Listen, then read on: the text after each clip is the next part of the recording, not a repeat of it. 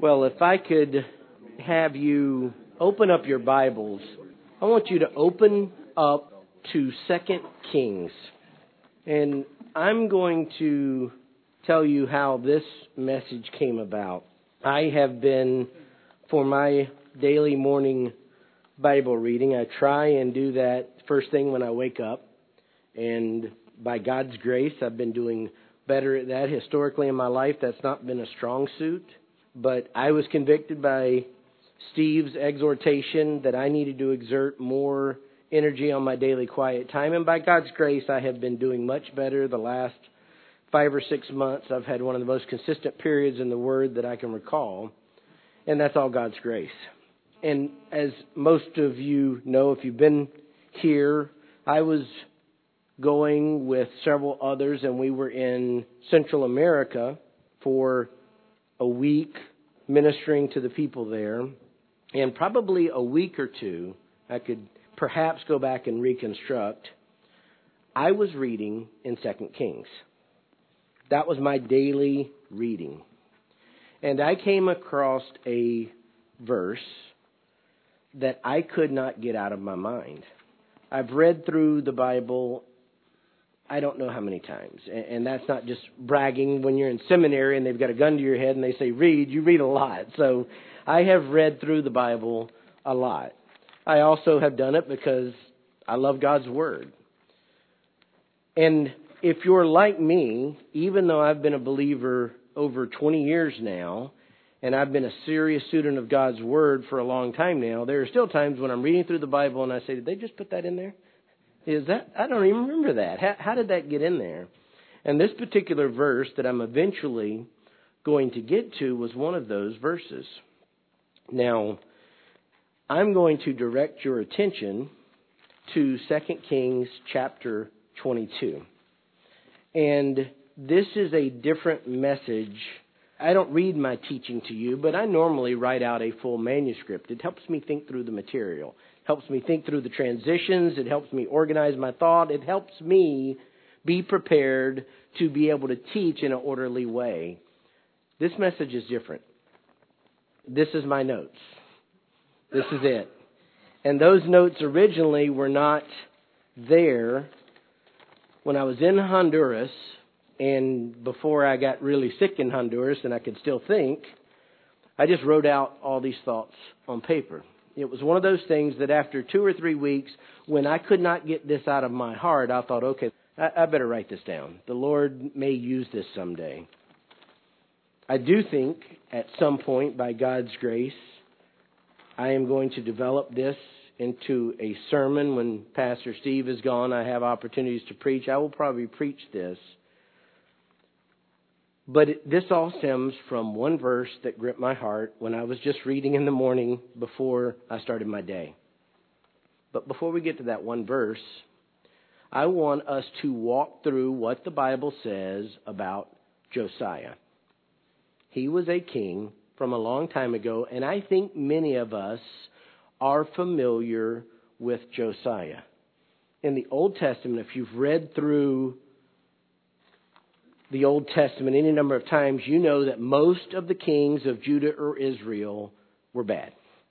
I think every king of Israel is bad. And very rarely do you see anything good, even in the kingdom of Judah. And Josiah came along at a point in history.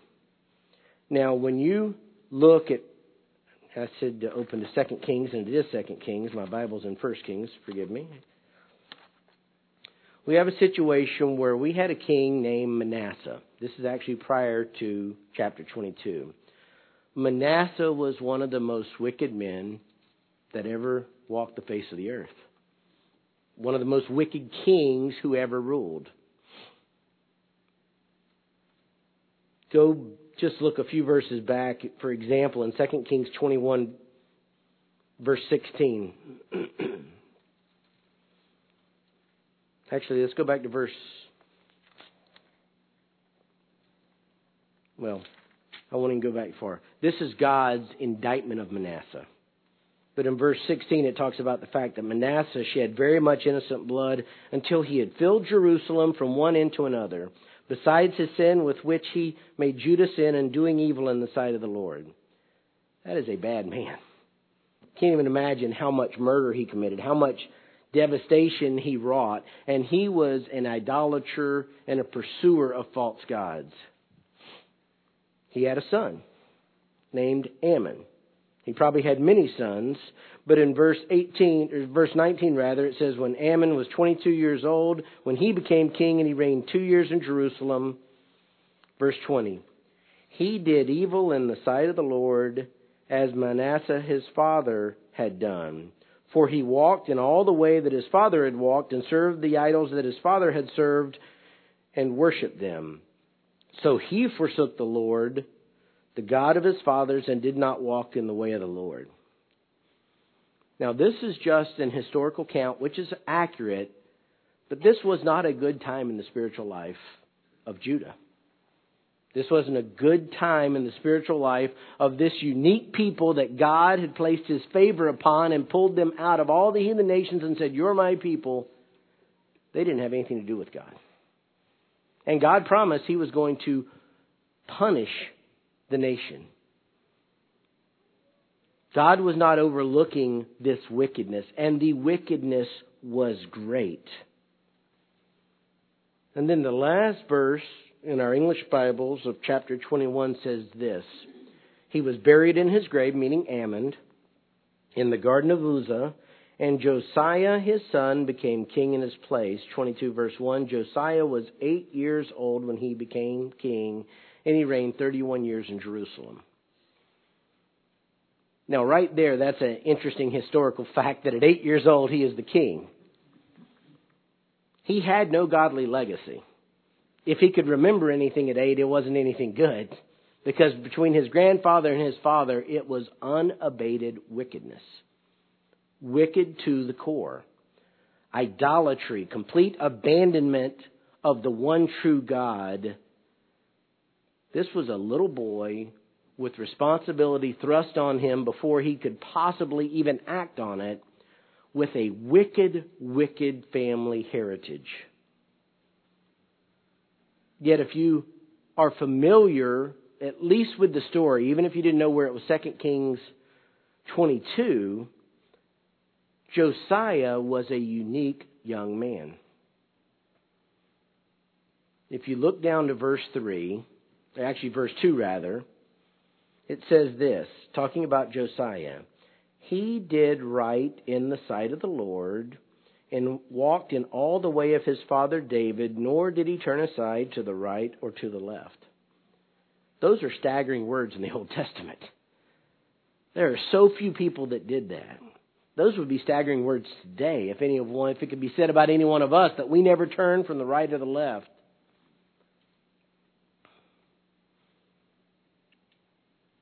And God did something extraordinary with his people during the reign of Josiah. I'm going to walk you through chapter 22, but before I do, somebody tell me, what's the first thing that jumps out at you? If you're remembering this story, what happened when Josiah was the king? Anybody? Beth? I'm not sure if that's what you're talking about, but his sons were the ones where Babylon came in. A little bit farther along. I'm talking about he was the one where they found the law of God. So we're going to look at that a little more closely. But that's when I think of Josiah, if I remember a Bible story, I remember, they found the law. So let's walk through here because I want to help you see a picture. There was unabated wickedness. And God said, I'm going to judge it. It was unabated through 2 generations, and then Josiah came along. And in 2 Kings chapter 22, verse 8, an amazing thing happened. Josiah was already, according to the text, looks like he was getting ready to try and repair the temple, to do some things differently. And it says this in verse 8. Then Hilkiah the high priest said to Shaphan the scribe, I have found the book of the law in the house of the Lord. And Hilkiah gave the book to Shaphan, who read it. Now, it's interesting because then he takes the book back to the king and he says, hey, they found the law. One of the commands of God was that every king of Israel was supposed to have a copy of the law, was supposed to write it down so he could lead the people. I can assure you Manasseh and his son didn't have any use for God's law. And verse 10 says something very interesting. Moreover, Shaphan the scribe told the king, saying, Hilkiah the priest has given me a book. And Shaphan read it in the presence of the king. We don't know every aspect of the law that was read, but this was the law of God in some detail that had been buried and forgotten. And it's found when they're going through the rubble, cleaning up. It's kind of like going through your garage or your attic, and it's like, oh, I didn't even remember I had that. Somebody finds it, and through God's sovereignty, it comes to the king, and it's read in his presence. Verse 11 says, when the king heard the words of the book of the law, he tore his clothes. He tore his clothes. That was just an expression of dismay, of despair. And verse 13 tells us why. He tells his various religious leaders, you got to go find somebody and talk to God for me. Verse 13. Go inquire of the Lord for me and the people and all Judah concerning the words of this book that has been found. For great is the wrath of God that burns against us, because our fathers have not listened to the words of this book to do according to all that is written concerning us. That is conviction. That's an awareness of who God is. As soon as he heard the words of the law, and we don't know specifically everything that was read, but we know, for example, in the book of Deuteronomy, towards the end of his life, Moses had the people divided up, and he said, if you obey, you will be blessed beyond anything you could ever imagine. But if you disobey, you will be cursed. And God will pour out his wrath against you. And Josiah knew that's what was stored up for them. It was panic. I can't even imagine. He'd never even heard these things, perhaps. If he had heard them, he didn't remember them. When he heard them, he knew we are in trouble. Now, it's interesting because his religious leaders, according to what follows, they actually went and they found a prophetess. And basically God said, what you heard is right. Wrath is coming, but it's not going to come in your lifetime, Josiah. I know you're listening. It's not going to come against you. Verse 19, for example, picking up where God's speaking. God talking to Josiah through these words. Because your heart was tender and you humbled yourself before the Lord when you heard what I spoke against this place and against its inhabitants, that they should become a desolation and a curse. And you have torn your clothes and wept before me. I truly have heard you. Verse 20, therefore, behold, I will gather you to your fathers, and you will be gathered to your grave in peace, and your eyes will not see all the evil which I will bring on this place. Again, I'm just reading this in the morning Bible study. I've read this story before. And I'm reading along, and you think, wow, this man was convicted. In fact, God saw his conviction. This wasn't an outward worldly sorrow. This was real. This is God's assessment of Josiah's heart, that he was broken. And if he was the king, what he was just given was a guarantee that in your lifetime everything's okay. I wonder sometimes what we would do if we were told everything's going to be okay for the next 30 years. Would we relax? Would we hit cruise control? Would we lose the sense of urgency in life? But I'm fascinated because that's not what Josiah did. When you look at what Josiah did, beginning in verse 23, it is remarkable. In fact, as I thought through it, and I don't want to ever overstate something, it's easy when your heart is gripped by a particular text to make that the focal point of all of Scripture. But I would say this. If you want to know what does repentance look like, this isn't a bad chapter. If you want to know what repentance looks like in the heart, this isn't a bad chapter. Because even though God had told Josiah, in your lifetime, it's great that you're broken. In your lifetime, this isn't going to happen. Let's just kind of go through a little bit of what Josiah did. Verse 1 of 23, it says, Then the king sent, and they gathered to him all the elders of Judah and Jerusalem, got all the leaders together.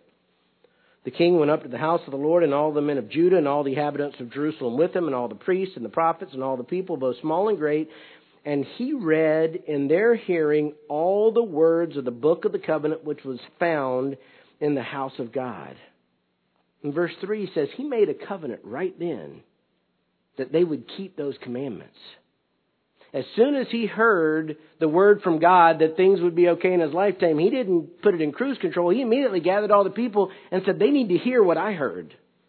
They need to understand how God views this wickedness. And so he reads it. And the end of the verse says, and all the people entered into the covenant. This is one of those powerful times where it seems sincerely there was a wide swath of repentance. Josiah was convicted. He got all the leaders together and the people were convicted. And immediately things started happening. Verse 4 says that the king commanded the priest to bring out of the temple of the Lord all these wicked things. He calls them vessels of Baal, for Asherah, all the host of heaven.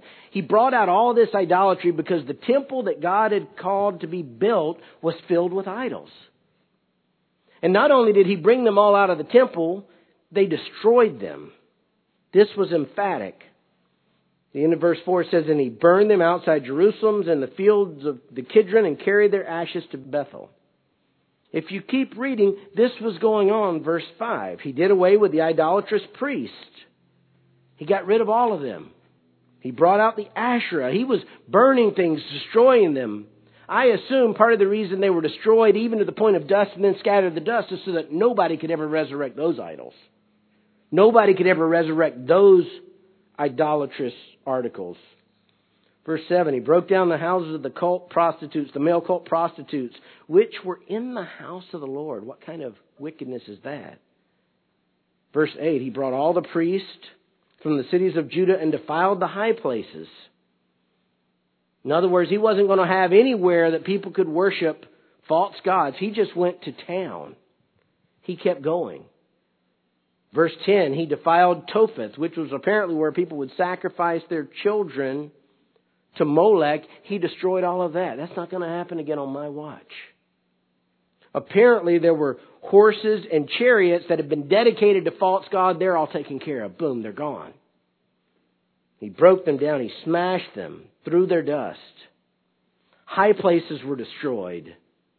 Broken pieces, sacred pillars, Asherim, all these false articles of worship. He was on a destructive spree. He even defiled graves that were unholy and wrong. He took bones out of the ground to destroy them because there might be a chance that they were contaminating things because of how they got in the ground. Verse 20 is a fascinating thing. You want to talk about wholesale repentance. Again, this is 2 Kings chapter 23. Yes, chapter 23, verse 20. All the priests of the high places who were there, he slaughtered on the altars and burned human bones on them. Then he returned to Jerusalem. That's how God had said deal with people who were worshiping false God. It was the death penalty. Josiah executed it. So he didn't just pay lip service to God. If there was anything that might have a hint of idolatry, that might even remotely be possibly used to worship anything other than the one true God, it was destroyed completely. Ground in the earth. Dust. People were killed. Not only that, it wasn't all negative. They worshiped. They celebrated the Passover again. Verse 21. The king commanded all the people, celebrate the Passover to the Lord your God as it is written in the book of this covenant. Verse 22 says this, surely such a Passover had not been celebrated from the days of the judges who judged Israel, nor in all the days of the kings of Israel and of the kings of Judah. But in the 18th year of King Josiah, this Passover was observed to the Lord in Jerusalem. Using New Testament terminology, not only did they put off the old contaminated ways of worship, they put on the way of worship that God commanded. This was conviction across the board. And it seems like it wasn't just personal conviction. It seems like it might have been national conviction. Verse 24, he removed these other mediums and spiritists.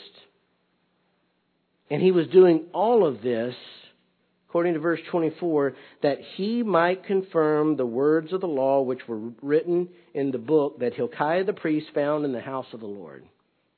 I can't imagine repentance greater than that. If God said don't do it, it was gone. If God said do it, He was trying to do it. This was breathtaking. I'm sure Steve would rejoice if he preached a sermon one Sunday and everybody in the sanctuary transformed themselves. Obviously knowing it's the Spirit of God working, but the point is, these weren't just hearing. Josiah proved himself a doer of the word and not a hearer only who deluded himself. Again, I'm reading this in my morning quiet time. And up to this point, I remember a lot of this. I'm caught off guard again by how comprehensive the repentance was.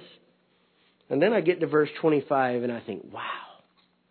Before him, talking about Josiah, there was no king like him who turned to the Lord with all his heart and with all his soul and with all his might according to all the law of Moses, nor did any like him arise after him. He was fulfilling the first and greatest commandment. Love the Lord your God with all your heart and with all your soul and with all your mind. If that's where the story ended, it could be an incredible sermon. It could be an incredible picture. What does repentance look like? It's not halfway, it's wholesale.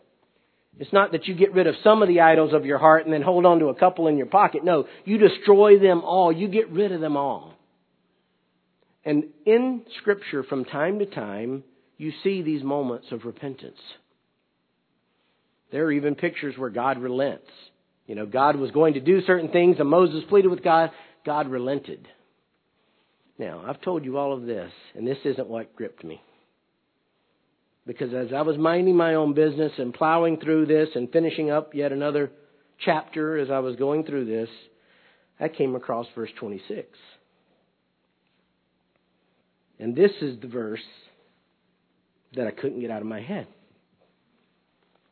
Someone who has the New American Standard, will you please read verse 26 for me right now? However, the Lord did not turn from the fierceness of His great wrath, from which His anger burned against Judah, because of all the provocations with which Manasseh had provoked him. I about fell out of the bed. That's not a happy ending. And I reread it.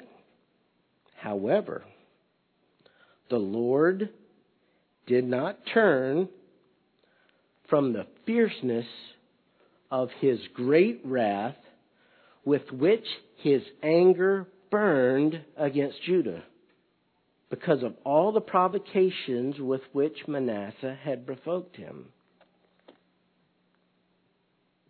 And I was astounded. That's the verse that I don't remember ever tacking on to the end of the story of Josiah.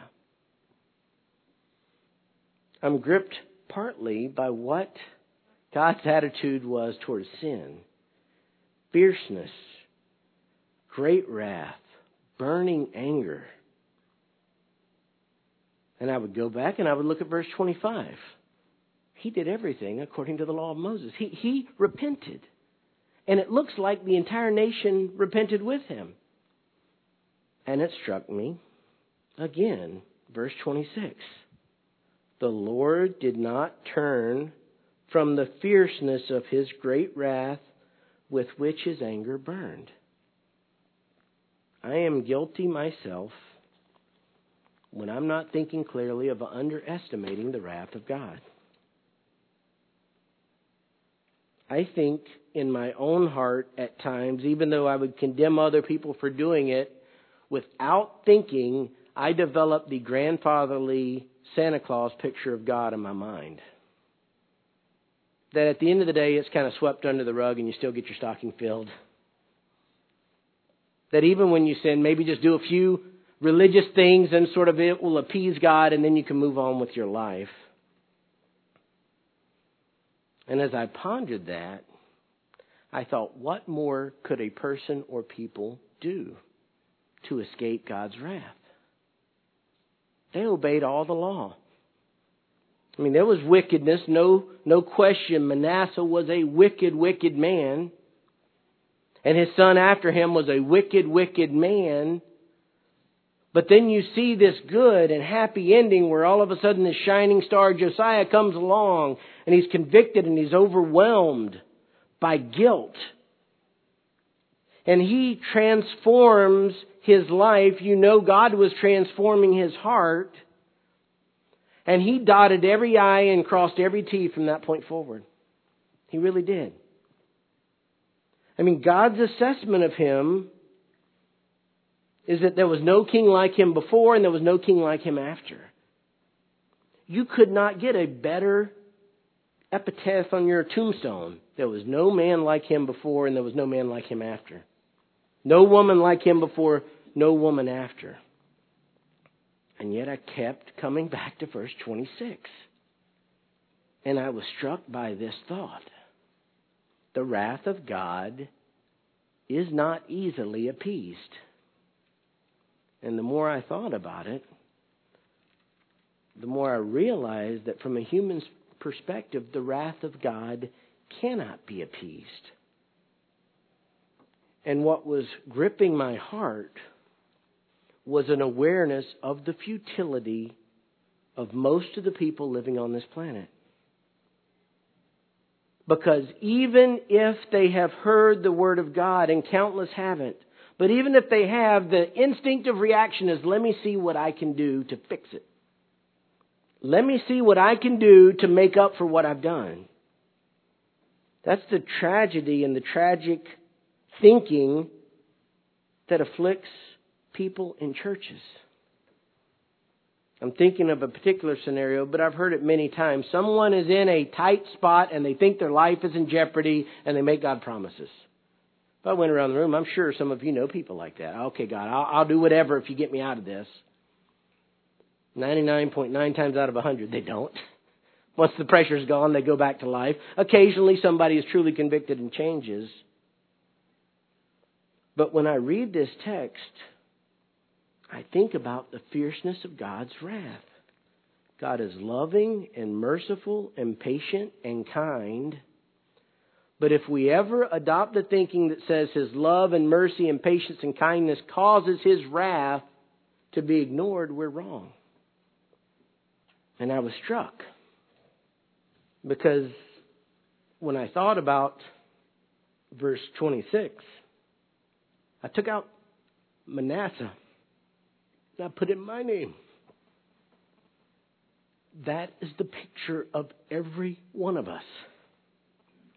We have provoked God by our sin.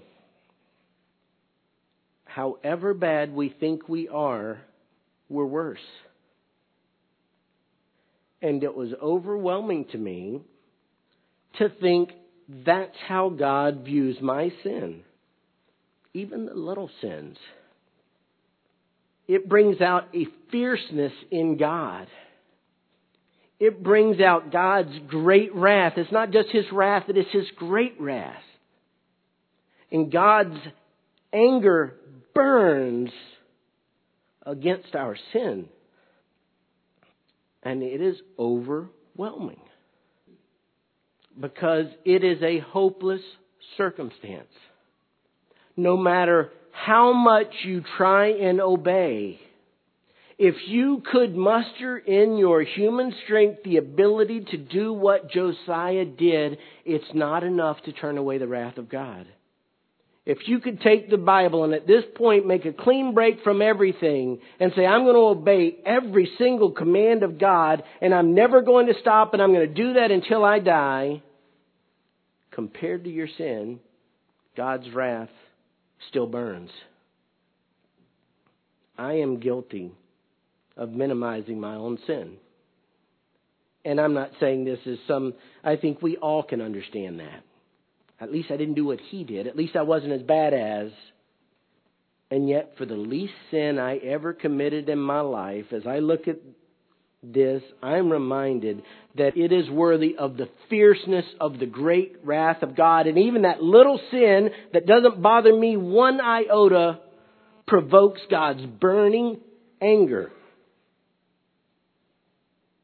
And I almost identify at that point with that picture in the temple of woe is me. Praise the Lord for Jesus Christ. Because if we are thinking rightly about our sin, we recognize we are hopeless.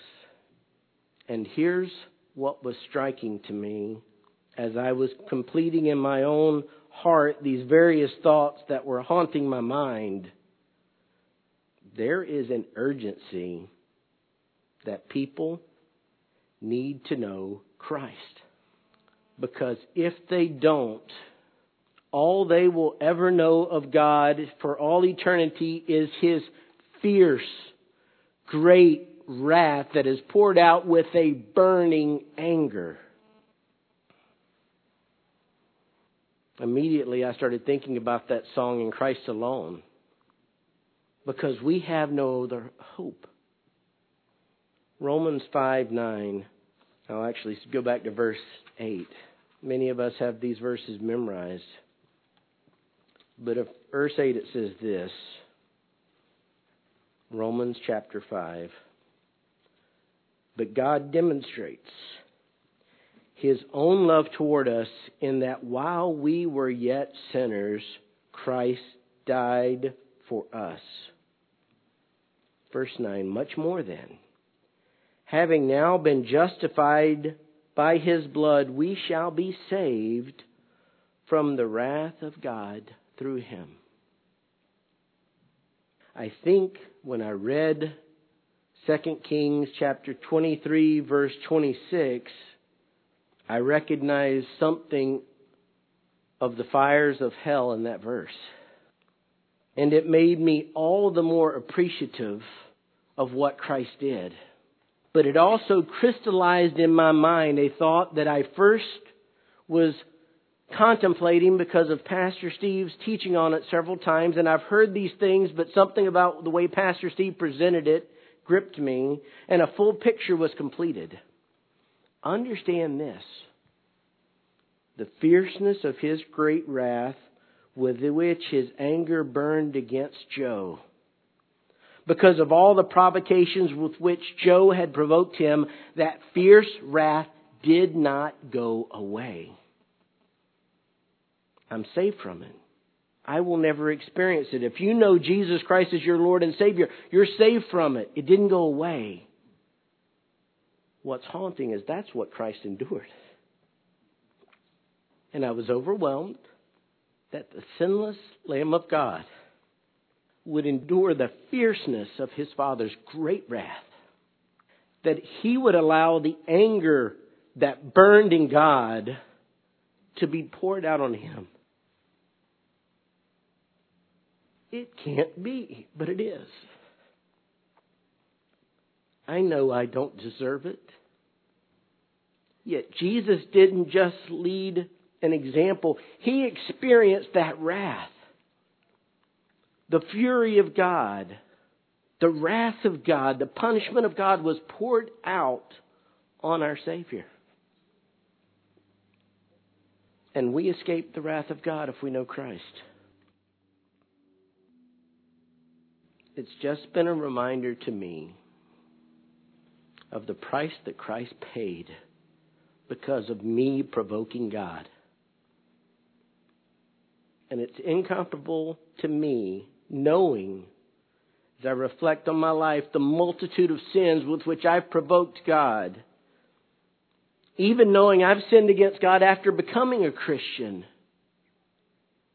I'm overwhelmed by the love that I was shown by God. Jesus in the garden, and I won't quote it correctly, forgive me. He said, Lord, if it's possible, let this cup pass. And I think that when Jesus said, but not my will, but your will, He understood there was no other way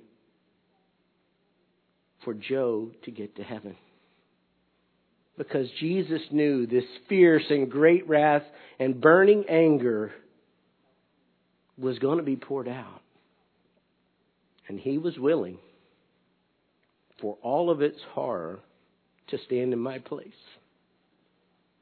I pray, if you know Christ, that your heart will well up with unending gratitude at the magnitude of what has occurred in your salvation.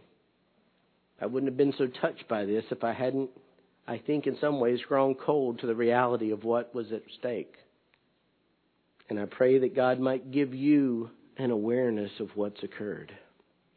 And if you don't know Christ, can I tell you, all of the church attendance you can muster, all the Bible reading you can muster, you can do everything you want from now until the moment you die. And if you don't know Jesus Christ, God's not going to turn from the fierceness of His great wrath with which His anger burned against you because of your provocations of a holy God. And I pray this will give you the sense of urgency that has gripped my heart. Please join me in prayer. Dear Heavenly Father, I'm overwhelmed at your love and mercy. Lord, I can't comprehend that I sin against you, and I do. And I know I can't comprehend the vile nature of sin that would provoke your fierce, great wrath and your burning anger. But beyond that, I can't believe that Jesus died for me. Lord, I pray for my brothers and sisters in this room that we would have hearts of rejoicing. And Lord, I pray that if there's anyone that doesn't know Jesus Christ, they would flee from the fierce and consuming great wrath and anger which is burning against sin. And I pray, Lord, that they will come to understand and trust and place their faith in the one Savior who turns the wrath away from us and took the wrath instead. I pray all these things, Lord, in Jesus' name. Amen.